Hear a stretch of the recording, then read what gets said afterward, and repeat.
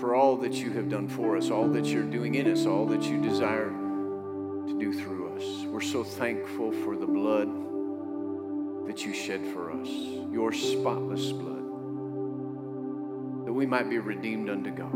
But the power of sin and the death that proceeds from that has been broken. That in you, being engrafted in you, you giving your life for us giving up our life as it was, and giving it unto you to be Lord. In you, being engrafted in you, there is life, there is peace, there is hope. There's an expectation of things to come, no longer hopelessness, death and bondage, but freedom to expect from this life all that you provided. So we praise you and we magnify you. We glorify you, Jesus. For you are good and your mercy endures forever and ever and ever. We thank you, Holy Spirit, for your presence in this place, your anointing. I thank you that by your Spirit you not only from the inside lead us and guide us and teach us, but you rest upon each one. That anointing just continues to saturate us. That not only are we strengthened for our day, but we are also empowered to go out and be a light, to bring forth your word boldly and with manifestations of your Spirit, that we are readily equipped to do what you've called us to do. So we thank you for tonight. We thank you give us utterance to speak and ears to hear. We truly might receive what you're saying. We approach your word with reverence, as it is in truth the word of God and not the words of men. That we truly might receive from you and know that that word is alive and it's powerful and it will penetrate right to our spirit man. That it might cause growth and it might cause us to produce 30 to 60 and 100-fold of that which is implanted into our life concerning that eternal life and that which you have called us to. And so we thank you. We do praise you and magnify you for everything that will be accomplished in every heart and in every life by your word and your Spirit. In Jesus' name, amen. Amen. Good evening, church. How are you? Praise the Lord. It is a great evening, isn't it? Praise the Lord for all the mothers that we didn't see you this morning. Happy Mother's Day. Hope you're having a great Mother's Day. We appreciate you so much and thank you. Why don't you greet 3 or 4 people around you?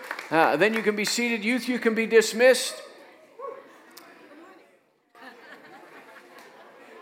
Praise the Lord. I want to welcome you if you're joining us on live stream tonight. We're glad that you are with us.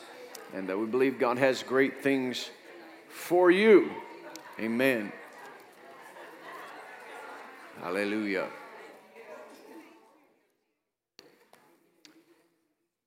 Praise the Lord. God is so good. And, this week we continue to have corporate prayer Monday, Tuesday, Wednesday at 8 o'clock. And this week as we were praying and began to just hit a place of praising God. As we were doing that, I began to see, it's not so prevalent, certainly now. Back, I don't know, I'd have to say maybe in the 80s. It was so 80s back then. But, you could drive up and down the valley when the weather got colder. And, that was back when people had wood-burning stoves. And, just from almost, a number of houses, all of a sudden, that smoke from those wood-burning stoves would come up. When it was cold, the atmosphere was heavy. And all of a sudden, you could see it coming up out of places, but it was joining together from every house, and it was creating a layer of smoke over the valley. And as we were praising, I saw that, and the Spirit of God was saying, if in every home Then you go past places, like the drywall plant or the gypsum plant there in Gypsum, and it's pouring out stuff like crazy. And the churches should be places where it's just billowing out, creating that. But in every home where praise goes up, it begins to come up and flood the atmosphere. And God inhabits, or he is enthroned upon those praises. So that praise is not just for us, but it really rises up and begins to fill the valley. And it begins, just as people are complaining and they're murmuring about culture, about society, about politics, about others, it fills the atmosphere, and the atmosphere gets heavy with that desperation and that hopelessness. But if the church will begin to praise every day, all the time, it'll begin to fill the atmosphere. It'll begin to remove and clean out that desperation and that hopelessness and begin to fill once again the atmosphere with hope in the presence of God. And he's not just coming and saying, I'll just show up in the midst of all the complaining and murmuring and doubt and confusion that goes on. But he says, I'll come and I'll be enthroned upon the praises, that as people acknowledge me and they thank me for what I've done, I have power in the midst of that praise. And so really, we want that in our own lives. We certainly want that. But really, as we understand a little bit about our praise going up and how it can fill the atmosphere, and it can begin to give place for God to really move in the lives of even others around us and up and down the valley that we have. And so I just encourage you to practice praising just as much as you can. Practice praising and praying in the Holy Ghost. Right? Paul said, I pray with my understanding and I pray in the Spirit also. He said, I sing with my understanding and I sing in the Spirit also. Why would we do that? Because there's things that we don't know what to pray. There's ways that we don't yet know how to praise, but the Holy Spirit does. And if we open up to him, songs and spiritual songs begin to come out and saturate the atmosphere in praise. When we pray in other tongues, we begin to pray out things that our mind can't comprehend, but God is working by praying in the Spirit. So I just encourage you, not to just think about everything that's bad and turn on the news when you go home or turn on your radio and listen to what's going on, but man, turn some things off or turn on some praise music. Whether you come or go, I know your electric bill might go a little bit higher, but just leave some praise music on in your home, whether you're there or not. Leave it playing, because when you walk through the room and one of those songs that is coming on, it'll just get you singing along. And you just don't know what's going on when you're singing along. God's just getting in on some things as you sing along, because your voice and my voice need to come forth. You think, well, I'm just having a bad day, but all of a sudden you go through and the radio's playing some praise and you start to praise, and all of a sudden God just starts to get involved in whatever you're having trouble with. And when he gets involved, it's turnaround time. Amen. It's turnaround time. Praise the Lord. Amen. Well, I just want to encourage you with that. We saw that in prayer. Encourage you if you have time to come and pray.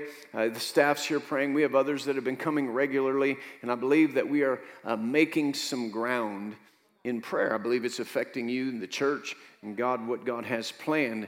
And so we're still doing that Monday, Tuesday, Wednesday morning at 8 o'clock right here in the sanctuary.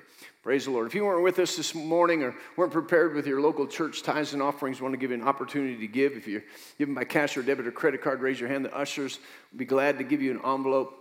If you're watching online, you can go to the give button and follow the prompts there. If you're giving by text, the text number isn't up there, but maybe will be. Many of you already know how to give by text. We appreciate your giving. We believe that this year is crowned with God's goodness, and his paths drip with abundance. It's the best year that you have ever experienced. Praise the Lord. And God is blessing you to be a blessing. And more and more we're going to realize that we are the lights in the midst of darkness. When we start to understand that, when the enemy tries to intimidate us, that will go away. Because when light and darkness come together, there is never a huge battle. Right? There's not a big fight. When light comes in, it's like, man, I got to fight with this darkness. When light comes in, darkness goes away. Right?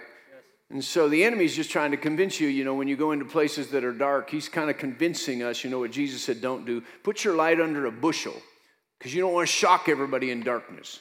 But he knows if you can put that under, well, then it still stays dark or gloomy. But if we come as the light, we begin to dispel and overshadow or overtake the darkness. Amen. And that's what he's called us to do.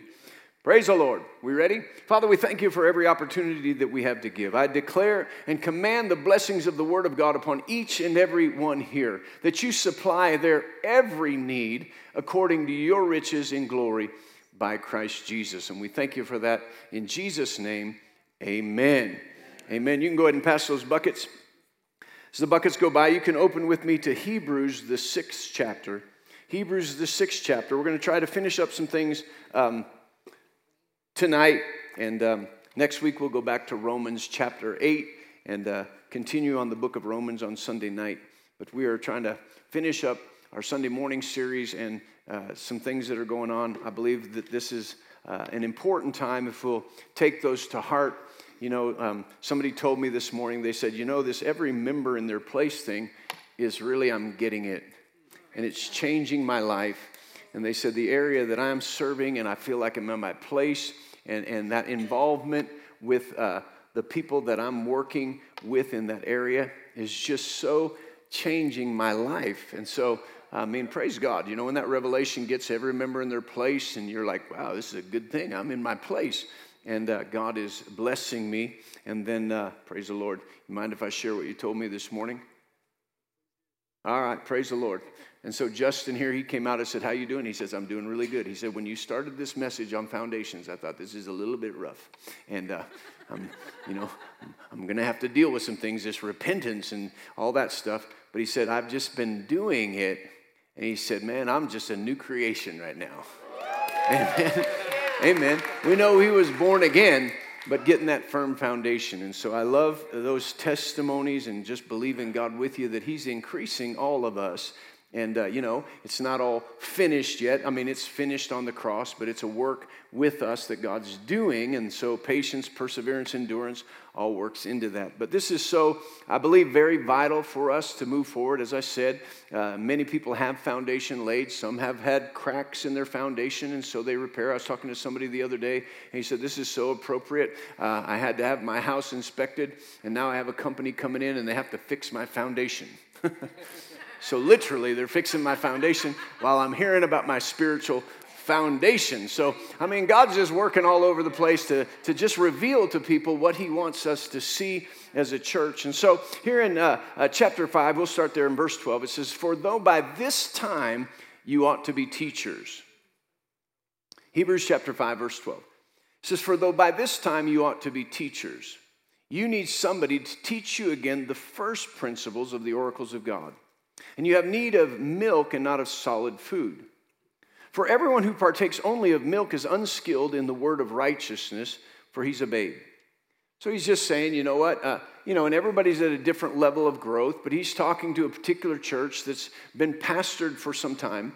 And he says, y'all just keep coming to church, and we're going over the first things over and over and again, and then you're going out and trying to live life, and you're kind of holding this to yourself, and then you come back in and say, give me another word, give me another word, give me another word. And thank God for words, but at some point, it's not another word. We're putting to action what it is that we're hearing. And as we put into action what we're hearing, the Bible says that if we're not just a hearer, but we're a doer of the word, we're obedient to the word of God, God gets in on that. As we carry that through, we don't just try it once, but we are walking in obedience. We come on the promises of God. We begin to see how God is always faithful. Somebody say, God's always faithful. God's always faithful. Come on, if he said it, he'll do it. If he promised it, he will perform it.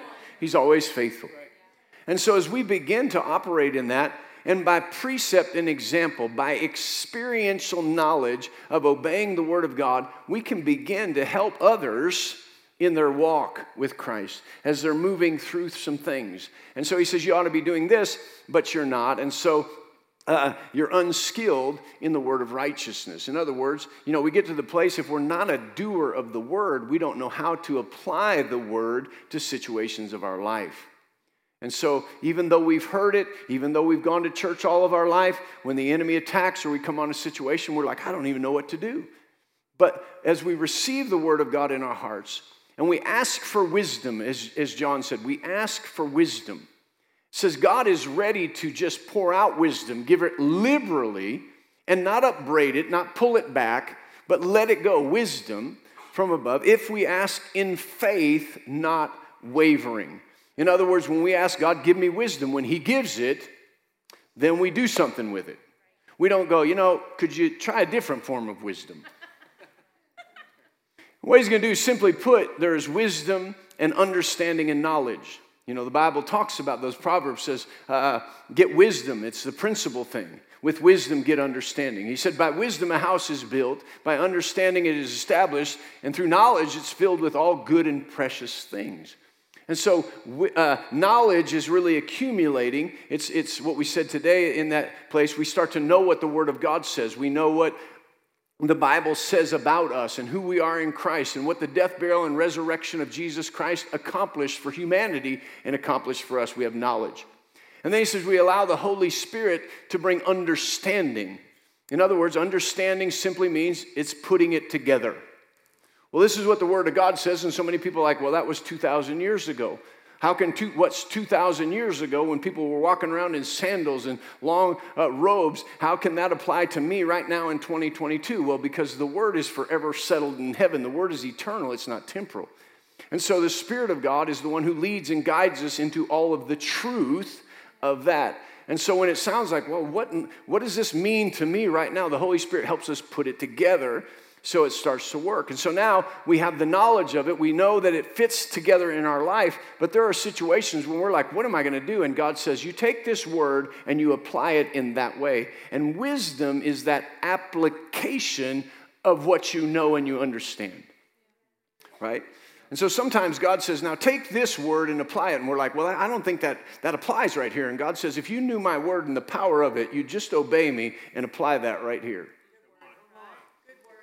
Come on. Or this is what do I do right now? This is what you do right now. This is what I want you to say right now. This is how I want you to stretch forth my hand right now. This is where I want you to be praying. This is how I want you to approach that person right now. And it doesn't get spooky. We just begin to walk in that place of love and obedience and in the wisdom of God. And we begin to be those who really see by what? By reason of use, by reason of application, the word of righteousness. But where somebody's only a hearer and not a doer, it says they're still a babe and they're really just needing somebody to feed them milk.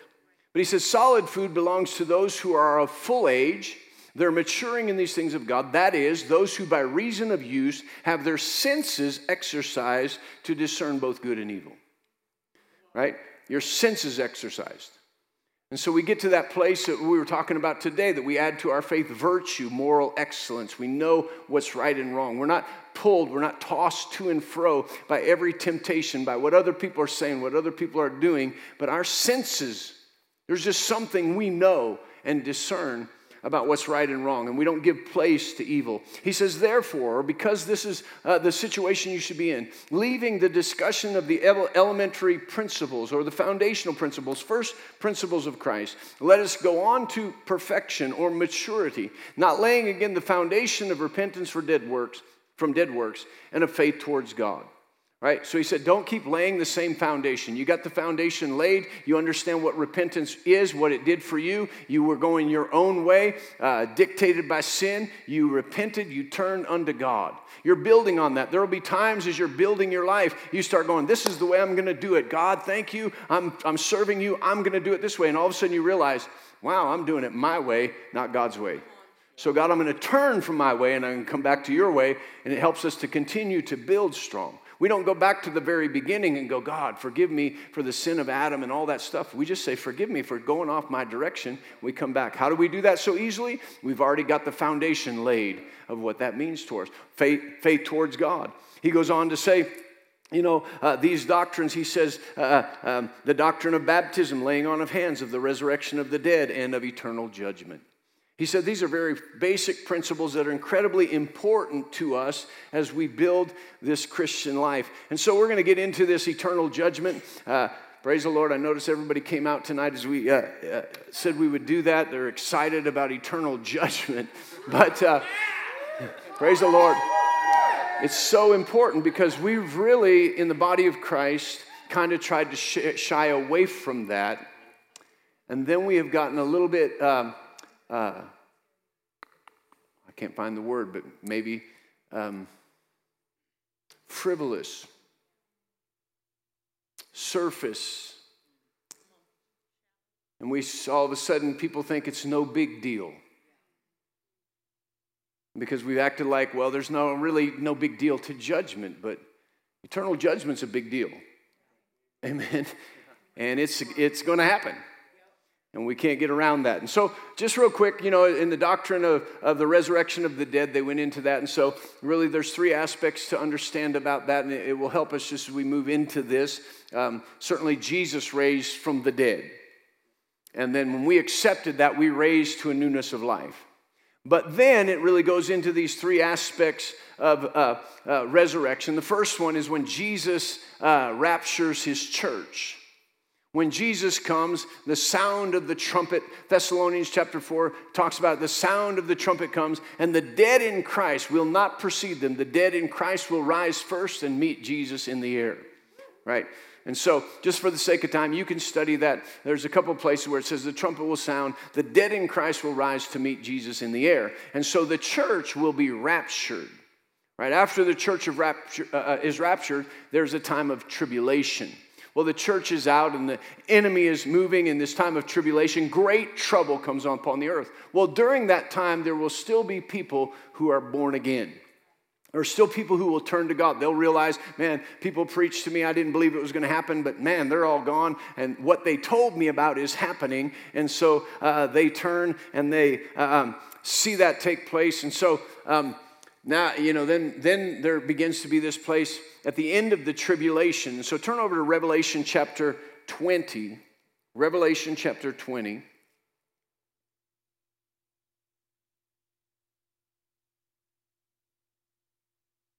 In verse 4, and it says, "And I saw thrones, and they sat on them, and judgment was committed to them. And then I saw the souls of those who had been beheaded for their witness to Jesus and for the word of God, who had not worshipped the beast or his image, and had not received his mark on their foreheads or on their hands. And they lived and reigned with Christ for 1,000 years." So he said, I saw those, and so those saved, those who get saved during the tribulation, they'll be raised up to reign with him in the millennial 1,000-year reign. And so then there is that place where the others will be raised. And we'll just start with that when we're talking about eternal judgment. Because there will be those who really, they'll be raised, but they have never made Jesus Christ the Lord of their life. They went through all life, they went through the tribulation, all the people, and never came to faith in Jesus Christ. So we go on to verse 11.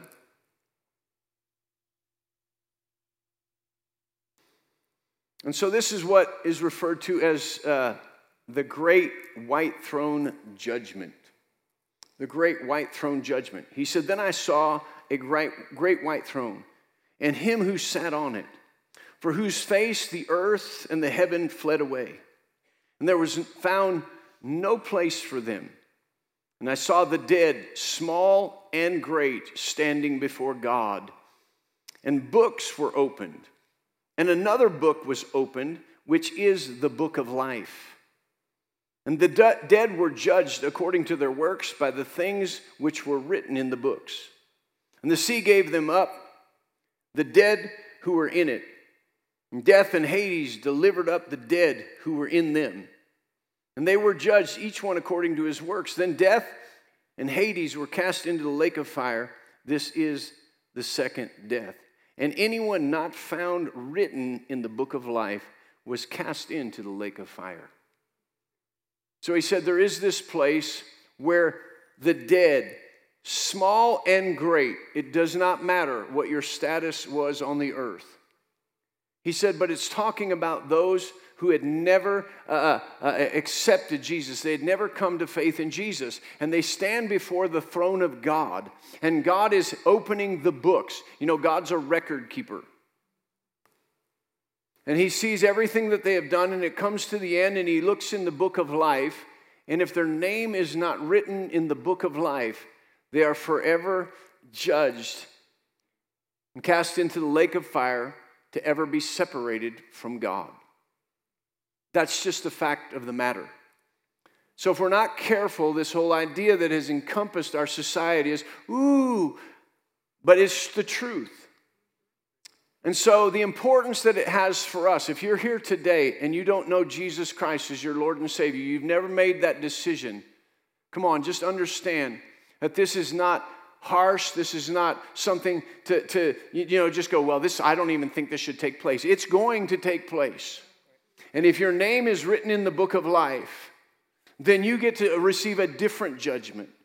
But if your name is not written in the book of life, you will stand before God and He will look and you will be, I believe, just in reading some things, that when He says small and great, they're going to stand up and say, yeah, but I did this, and yeah, but I did that. And others are going to say, and I did this, and I did that, and I did all these good works. And He's going to look and He say, yes, you did. But let's open the final book, the book of life. And you never received the life that I provided for you through Jesus Christ. You were living on your own merits, and they're all marked down in the book. But the book that matters is the book of life. So many people, we can't go back and ponder those who have died, those maybe who we've come in contact with, who've never received Jesus. That's into God's hands, and they will stand at the great white throne judgment. But we do have an opportunity and a responsibility to look out to those that we know that God puts us in their path that have not accepted Jesus Christ. And the reason why understanding the doctrine of eternal judgment is so important is that when you look at somebody who does not know Jesus Christ and you feel intimidated by them, you need to search down in your heart and say, it doesn't matter how I feel about this, and it doesn't matter really what they say to me. I need to give them the opportunity to know Jesus loves them and receive Him. Otherwise, they will spend eternity in the lake of fire. We need to let the knowledge of that stir compassion in our hearts to those who are lost and those who are dying, because they are lost and they're moving in a path of death. And some not of their own devices. They're bound and directed and enslaved by sin. And we are the ones with the answer and the revelation of how they can get free from that sin and be joined to God and their name be written in the book of life. And Jesus made this statement in John the 10th chapter as He sent them out to preach the gospel and to heal the sick and cast out devils, and they came back. And just as we are many times, we're so excited that, man, we cast out demons and we healed the sick, and woo, and God, this is so awesome. The power that you've given us. And Jesus looked at them and He said, isn't that awesome? But you shouldn't get as excited about that as you are, your names are written in the book of life. Right? And so He placed that importance on the name being written in the book of life. And so for those who are lost, there will be that great white throne judgment.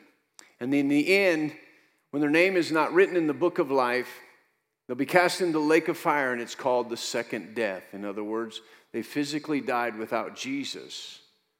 But there will be a death that then they'll live forever without Him. They'll live in a place of eternal torment without God. That's not God's design. It's not God's will. It's what God declared when He said, if we sin, the wages of sin would be death, separation from God. But the gift of God is eternal life through Jesus Christ. So when man sinned, when Adam disobeyed God, it had ramifications for all of eternity for mankind. And it was destined. God could have said, I told Adam, he disobeyed me. That's it. To hell with y'all. But He didn't do that.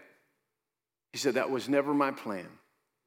Man disobeyed, but I'm going to send Jesus. And so that idea that the enemy perpetuates in people's minds that if God was so loving, how could He send people to hell? He's not sending anyone to hell. He's commissioned you and I to tell them God's desire is not to impute your sin to you, But he sent Jesus to forgive you of your sin so you could be reconciled to God and saved from eternal condemnation. Amen? And so that's a fact. That's the understanding of that eternal judgment that takes place. Now, we'll jump off of that because you all look a little depressed. Come on, and sometimes that's just what people preach, and then we're wondering what's going on. But the church, and for every believer, we will stand at the judgment seat of Christ. We will stand at the judgment seat of Christ. And so turn over to Romans chapter 14. Romans, the 14th chapter, and the 10th verse. Still an awesome thing. Just understand this, that you know, as we see and we look at what the Scripture says, and there in Hebrews chapter 10, it says if we go ahead and sin willfully, after we understand the sacrifice of Jesus Christ, he said there won't be another sacrifice. Jesus will not come and die again. He said, so just understand, under the law of Moses, under 2 or 3 witnesses that went against the law of Moses, there was that condemnation. People were stoned. He said, how much greater punishment do you think would be the person who trods underfoot the sacrifice of Jesus Christ? Counts as common the blood of Jesus and frustrates the Spirit of grace. He said it's a fearful thing to fall into the hands of an almighty God. So again, he warns us and says, listen, if you know that Jesus died for you, then understand this, that don't go back to sin. I mean, it's an awesome thing. God is an awesome God, and you don't want to fall into that hands of God. You want to be able to stand before that judgment seat of Christ. Right here in Hebrews chapter 6, right after he talks about the doctrine of eternal judgment, he said to understand that somebody who has tasted and seen of the goodness of God and salvation and the powers to come and the powers of heaven, and has integrated himself with the life of the Holy Spirit, and then denies that, willfully says, I'm going away from that. He said there isn't a place of repentance found for that person. They've consciously made a choice after knowing that and gone away. And it says that he crucifies to himself. If he came back, he would crucify to himself. One translation said he re-crucifies Christ. So it's very important to understand where we are in this place of accepting Christ and not let the enemy say, well, you know all that, just walk away from it. And when he says willfully, he's not just saying, you know, there's been times where I chose my own way instead of God's way in a time of weakness. That's what he's talking about. He's talking about somebody who says, I've experienced this and I want to go a different way. I denounce Christ. But he said, for that person, you know, we may look at that, for that person, there is that place where they'll stand before God and fall into the hands of him. So whatever the judgment in, it's still a weighty thing. And even the white throne judgment of Jesus, sometimes we get casual in life because, you know, message of grace and all that, which grace is powerful. Grace is wonderful. We're not supposed to be running around trying to get some acceptance from God in all this stuff. But when we receive the grace of God, when we receive the life of God, the Bible says in Ephesians chapter 2, then he has ordained us in this new life to do good works. Right? To do good works. So some people under grace say, we shouldn't do any works. No, we shouldn't do dead works. We shouldn't do works that get us nowhere, trying to get God to accept us. He's already accepted us. So you know, whenever you're doing something to be accepted by God, that by your works to be saved, it's a dead work because he's already accepted you. You don't have to do all that. But now we know who we are. And we're not working towards a place of acceptance. We're working from a place of acceptance. And because we are accepted, the good works that we do are works that are in obedience to Christ. And so there's things for us to do. In Romans chapter 14,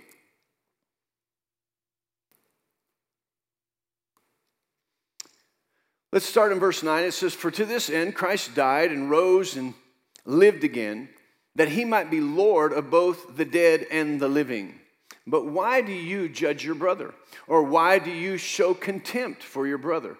For we shall all stand before the judgment seat of Christ. Jump over to verse 12. It says, so then each of us shall give an account of himself to God. So for every believer, we are going to stand and give an account for ourselves to God. So some of you think you'll stand there and I'll be standing next to you so you can blame me for the way you acted. You can blame me or another Christian for why you don't go to church and fulfill the will of God, but you won't. You will stand directly before Jesus yourself. See, the enemy just tries to tempt us. Well, I don't go because these Christians offended me and they weren't very nice to me. Well, you won't stand there and tell Jesus, well, they weren't very nice, and so I just didn't obey you because people weren't nice to me. Because as we'll look at this, I'm getting ahead of myself, but he says, we'll all stand there and we will appear before Jesus Christ, and everything will be stripped away. That we will stand before him naked and open, the one with whom we must give an account. All of our motives, all of our thinking about what we did and why we did it will be exposed. Ain't that fun? Come on. It is fun. It's going to be awesome. If we obey the word of God, it's going to be awesome. Come on, he tells us about that. He's talking about communion with people, and he's saying, listen, as we have this communion with God, why are you all getting all messed up in communion? He said, if we would go ahead and judge ourselves, we wouldn't be judged of anyone. When you receive the life of Christ and the power of the Holy Spirit, you didn't just receive the power of the Holy Spirit to see signs and wonders. You received the power of the Holy Spirit to begin to judge your own life. That I get to judge my own life and not make excuses for my life, but actually judge them. And when I judge rightly, ask the Holy Spirit to help me in all that God has created me to be and who I am in Christ so that I can do that. And he tells us, he says, get the peace of God. And after you have all these circumstances and you pray and you get in fellowship with God and peace comes over your mind, he says, start to think on the right things, because how you're thinking about things and the direction you think from makes all the difference in the world of what motivates you. And we will stand before him and those motives will be revealed. And so John says this in 1 John, we referred to it this morning. He said that when we embrace the love of God and we embrace the love of Christ for us and for others, he said then we have boldness on the day of judgment. Because as he is, so are we in this world. John was really good at getting us to the point of saying, I won't be afraid of standing in that place in front of the judgment seat of Christ. He said, behold, what manner of love the Father has bestowed upon us, that we have been called the children of God. We don't yet know what that will totally look like, but we do know because of that transformation of the new birth, when we see him, we will be like him. And if you have this hope, this expectation, then you purify yourself. In other words, you judge your own heart. I judge my own heart because I'm expecting to stand before the judgment seat of Christ and not make excuses, but know that my motives will be examined, my thoughts will be examined, and what came from that, my works will be examined. Come on, it can be a good thing, or it can be a negative thing. But I believe you all are here tonight because you want to know, I want to know about this.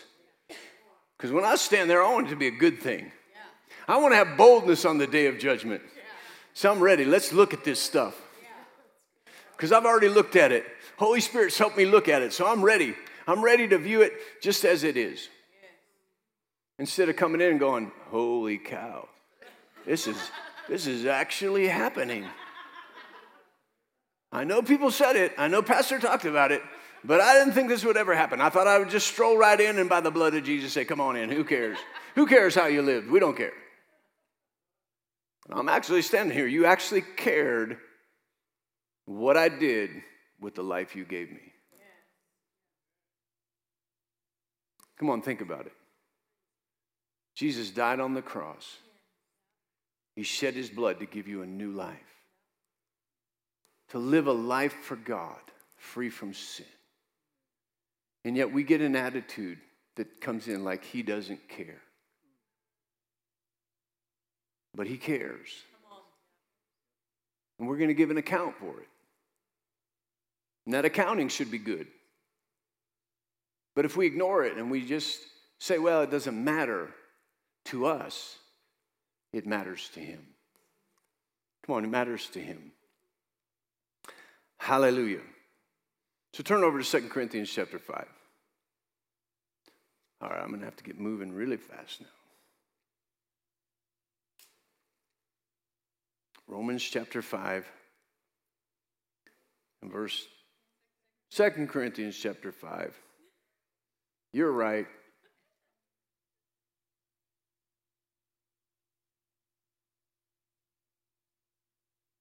All right.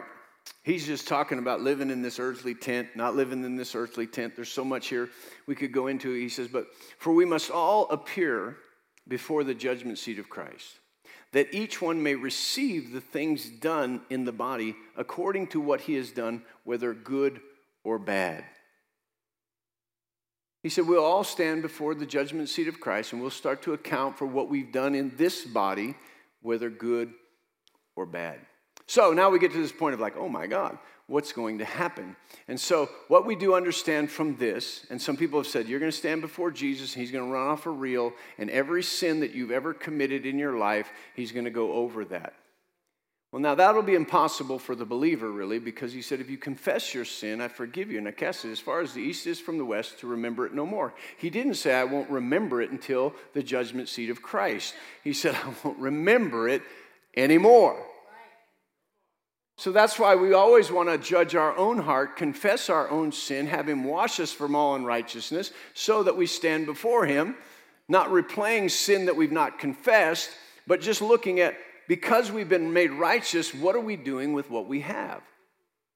When he talks about good or bad, we might have done some good things, but we, again, our motivation and the things, why we did, what we were thinking about, and how, whether it was for selfish motives that we would get the benefit, or whether we were doing it for people, whether we were doing it to be noticed or for that Christ would be noticed. What is it that we're doing? Why are we are living in these good things?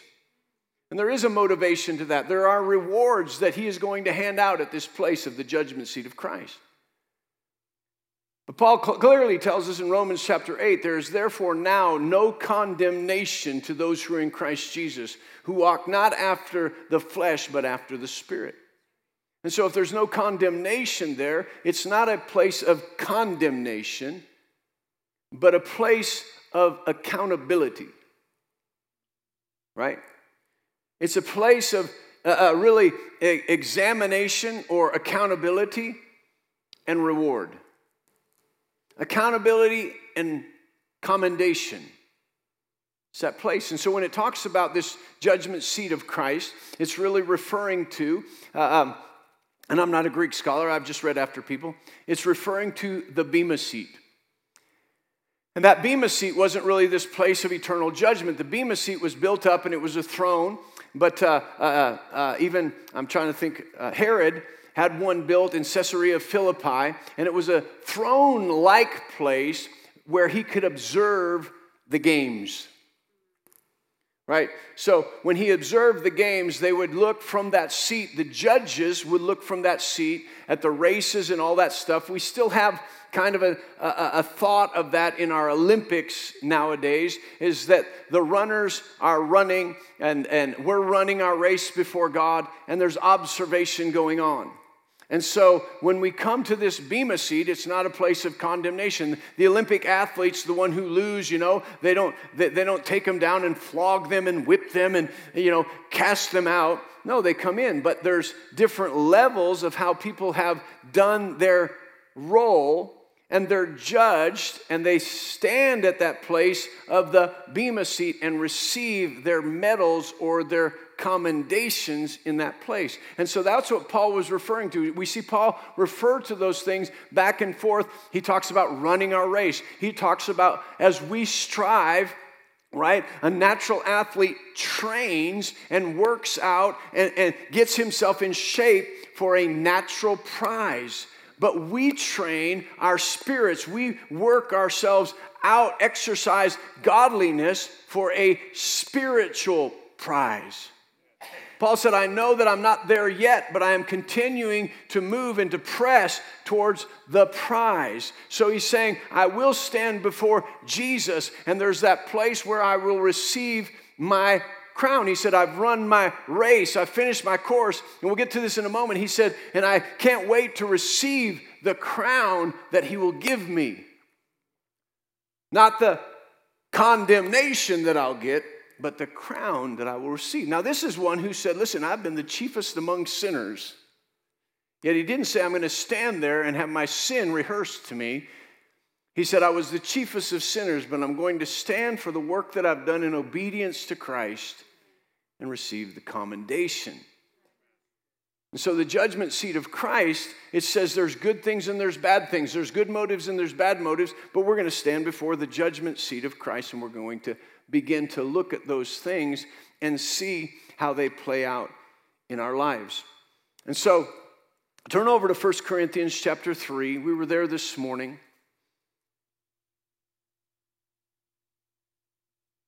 But how we build our life is so important to this particular place that we're talking about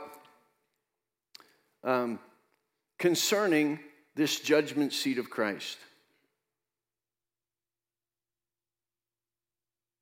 Paul says this, we read this morning, according to the grace of God which was given to me as a wise master builder, I have laid the foundation and another builds on it.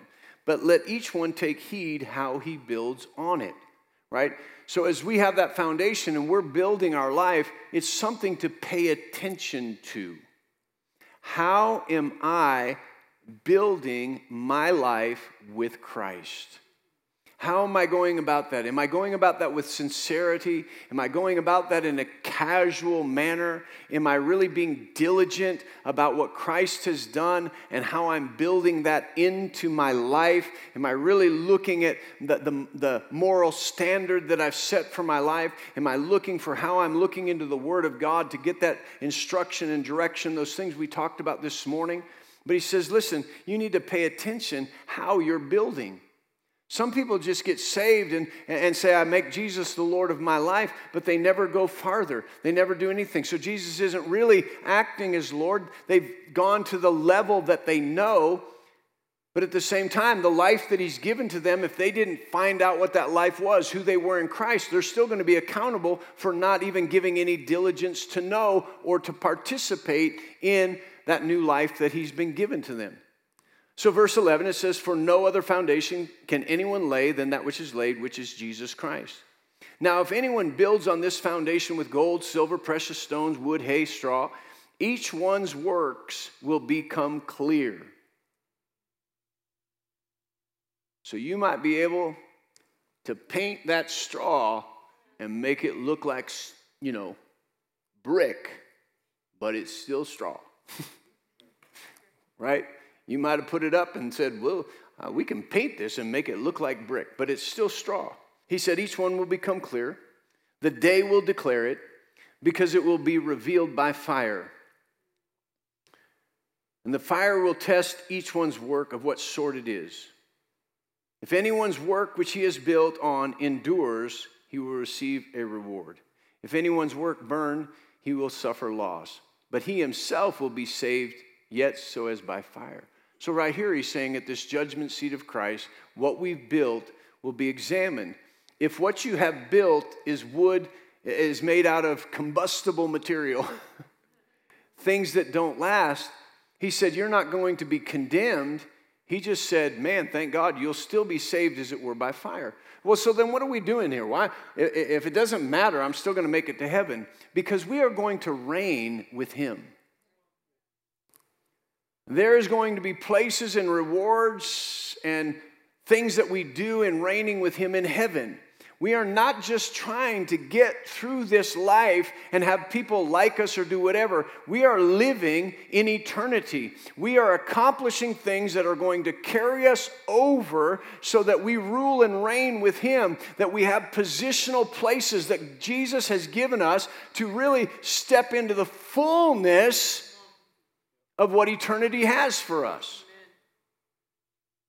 So He doesn't want us to be short-sighted and go, well, I just can't get over this sin. No, He wants us to see the big picture. I'm not just doing this for now. When I step out of this body, I'm going to still remain in eternal life. When I got born again, I entered into eternal life. I didn't just get something that's going to hold me till I get to heaven. I entered into eternity. And when this body sheds away, my condition of eternity is going to carry on. The condition of my soul and my spirit will come on. And if my soul doesn't know anything about God, I'm going to step into eternity with Him not knowing anything about it.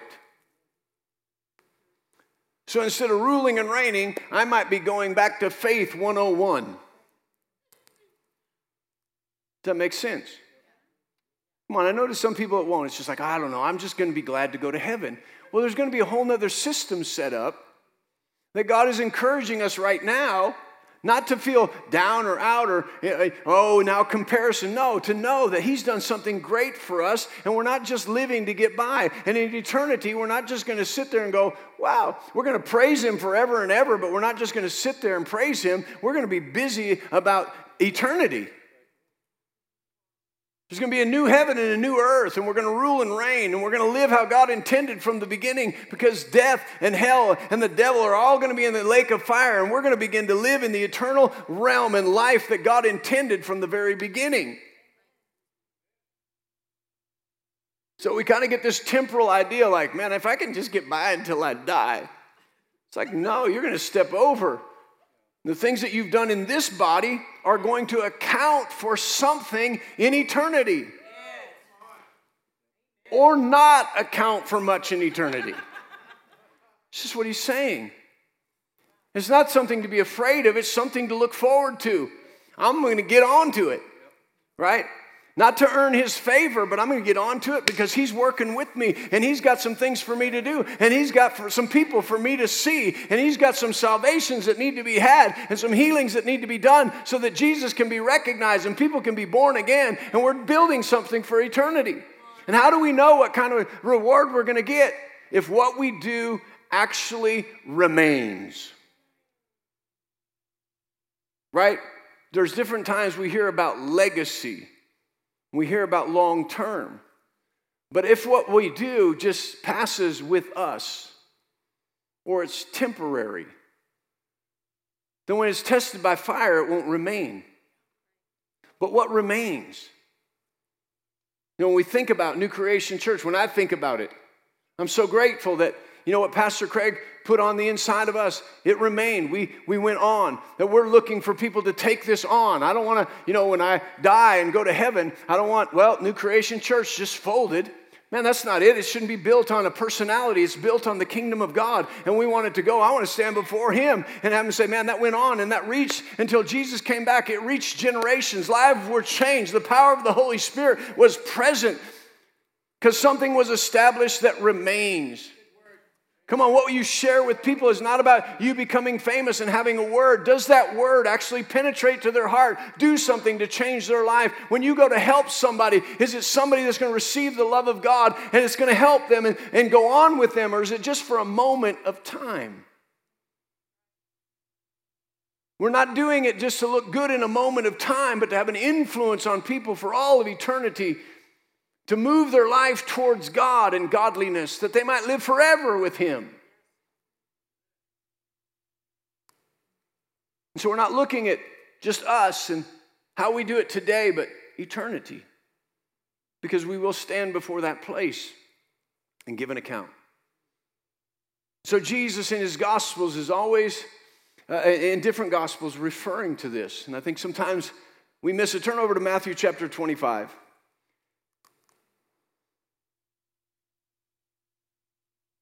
Matthew chapter 25.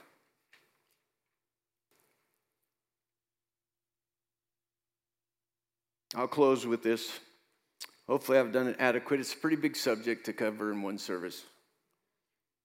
But I want you to be looking at it. I want to encourage you, but I want you to be thinking of eternal judgment. It's a foundational doctrine. We should live a little bit different knowing that there is going to be a judgment. We should live a little different knowing that those around us who don't know Jesus will stand before the white throne judgment. And we want them to not have to stand there. We want them to stand with us before the judgment seat of Christ. But standing before the judgment seat of Christ is still an awesome thing. It's just awesome. So Matthew chapter 25, starting in verse 14. Such a familiar portion of Scripture. You can move through different Gospels. Jesus says it in different ways, in different parables. But he says, "For the kingdom of heaven is like a man traveling to a far country, who called his servants and delivered his goods to them. And to one he gave 5 talents, to another 2, and to another 1, to each one according to his own ability. And immediately he went on his journey. Then he who had received 5 talents went and traded with them, and made another 5 talents. And likewise he who had received 2 gained 2 more also. But he who had received 1 went and dug it in the ground and hid his Lord's money. After a long time, the Lord of those servants came and settled accounts with them. He said every one of them had to come before him, the master, and settle accounts. What did you do with what I gave you? What did you do with what I gave you? Praise the Lord. So he who had received 5 talents came and brought 5 other talents, saying, you delivered to me 5 talents, and I have gained 5 more talents besides them. And his Lord said to him, well done, thou good and faithful servant. You were faithful over a few things. Now I will make you ruler over many. Enter into the joy of your Lord. What is he saying? He's actually speaking of eternity, the kingdom of heaven. He said, I've given you things according to the giftings that are in your life, according to what I've placed there. I've given them to you. And we'll give an accounting for those things. When he's given us giftings and we've reproduced those, he said, well done, thou good and faithful servant. You were faithful with that here. Now I'm going to give you even much more importance in the kingdom because of your faithfulness. Of course, you know the story. Then 2 did 2, and he said, come on, enter in. And the one who had rejected what his master had given him, he didn't just not do anything. He buried it as if he had never done it. He had never had it. And he said, you were wicked and lazy. You didn't do anything with it. Right? And so he says, listen, there are things to be done. There are rewards to be had. And so I'm just going to read this to you. This is from Rick Renner's book. So there's 5 crowns. It says that, we'll receive those rewards when we stand before the judgment seat of Christ. It says there's 5 crowns that are mentioned in the scripture. And so we'll just look at these. He says there's the crown of incorruption.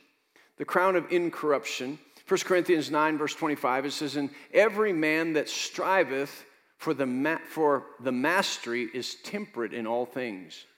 Now they do it to obtain in the natural, a corruptible crown, but we incorruptible. We incorruptible.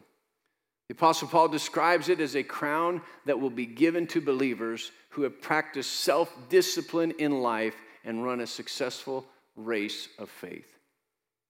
He said, if you've trained yourself in the faith and you've disciplined yourself, that you will receive a crown of incorruption. The second kind of crown is the crown of rejoicing. This is found in 1 Thessalonians chapter 2, verse 19. Theologians have called this the soul winner's crown. For those who are very active in winning souls, going to receive a crown of rejoicing, right? Proverbs chapter 11, verse 30 says, he that winneth souls is wise. And this is what 1 Thessalonians chapter 2, verse 19 says. For what is our hope or joy or crown of rejoicing? Are not even you in the presence of our Lord Jesus Christ at his coming? Soul winner's crown. Number 3, the crown of righteousness. 2 Timothy chapter 4, verse 8, Paul said this, henceforth there is laid up for me a crown of righteousness, which the Lord, the righteous judge, shall give me at that day. And not to me only, but to all them also that love his appearing. This crown is given to those who are longing for Jesus' appearance and have lived a holy life in anticipation of his coming. Come on, John says if we have this hope in us, we purify ourselves. And he says when we live this life in that anticipation, there is that crown of righteousness. In other words, of living in the righteousness of God in anticipation of his coming. The 4th crown is the crown of glory. The crown of glory. It's found in 1 Peter chapter 5, verse 4. People and theologians have called this the pastor's crown, because it is a crown that will be given to pastors who have faithfully fed and led their flocks. 1 Peter 5:4 says this, and when the chief shepherd shall appear, ye shall receive a crown of glory that does not fade away. Glory to God. The 5th crown is the crown of life. This is a crown referred to in James chapter 1 and Revelation chapter 2. It is often referred to as the martyr's crown, because this crown will be given to those who remain faithful even as they suffered in order to do what God had called them to do, and who committed themselves to finishing their race regardless of the difficulty they encountered in life. James chapter 1, verse 12, blessed is the man who endures temptation, for when he is tried, he shall receive the crown of life, which the Lord has promised to them that love him. And Revelation chapter 2, verse 10 says, fear none of those things which thou shalt suffer. Behold, the devil shall cast some of you into prison, that you may be tried, that you shall have tribulation 10 days. Be thou faithful unto death, and I will give thee the crown of life. Man, I mean, you just think about that. He covers so many things that you can be doing. And he says there's a place of faithfulness, there's a place of righteousness, there's a place of overseeing others, there's a place of serving God no matter what the cost. And those are the things that we do, and we do those with a motive of loving God, not trying to get his love, but knowing that he loved us and we love him. And our thoughts are stayed upon what he's done for us and how he's freed us from sin so that we can do these good things and serve him with all of our heart, with all of our soul, with all of our mind, with all of our strength, knowing that we will stand before the judgment seat of Christ someday. And our goal is to have looked at our own hearts, to examine throughout our life, God, I'm sorry. Thank you, Holy Spirit, for revealing my motives in that and helping me to change. I was talking to somebody this morning out there and just about their situation again. They were giving a little testimony of where they've been and how some of the messages that they've heard have helped them. And they said, you know, I've just run into situations and I haven't responded very well. And this is helping me see some things. And I said, well, join the club. I said, man, there's so many situations I didn't respond well. But I've been asking God for help, and I'm responding better and better. But it took me, instead of saying, the reason I responded that way is because of the way you acted. If you wouldn't have acted that way, I wouldn't have responded that way. And so we get into that. If you wouldn't have, then I wouldn't have. And if you wouldn't have, then I wouldn't have. And you wouldn't have. And that's not rightly judging yourself. And how are we ever going to change if we don't rightly judge ourselves? But he says if we rightly judge ourselves, and we say, no matter how you acted, my response wasn't the response that I should have had as a son of God, as a leader, somebody who's leading others. I recognize that now. God, help me to see how I responded wrongly, what I need to do to change. And as you direct me, I'm going to make those changes. Forgive me. When that starts to happen, whatever area God's working with you on, Now you start to have a confidence and a boldness. Thank you, Lord. We're working that out. When I stand before you, that's going to be totally worked out. And because we're working that out, our response is going to have an impact on people. Amen? Praise the Lord. So, doctrine of eternal judgment. We want to build on that, which means what? We're going to live our life purely before God to do good things in the name of Jesus that lives would be affected. Knowing what we know on that foundation, we're going to look at the lost and allow God to give us compassion and a heart of love, knowing that if they never hear about Jesus and they never make him Lord of their life, their name won't be written in that book of life. I might be the only person standing between them and a lake of fire. God, help me to know it and to see it, to be bold. 2 Corinthians 5 says to plead with them, be reconciled to God. That's how important it is. You see, if we just kind of go, judgment isn't that big a deal. It doesn't matter if we share with them. They're on their own. When we see it's important, we don't want anybody. I don't care how bad somebody is. You do not want them to be eternally separated from God in that lake of fire.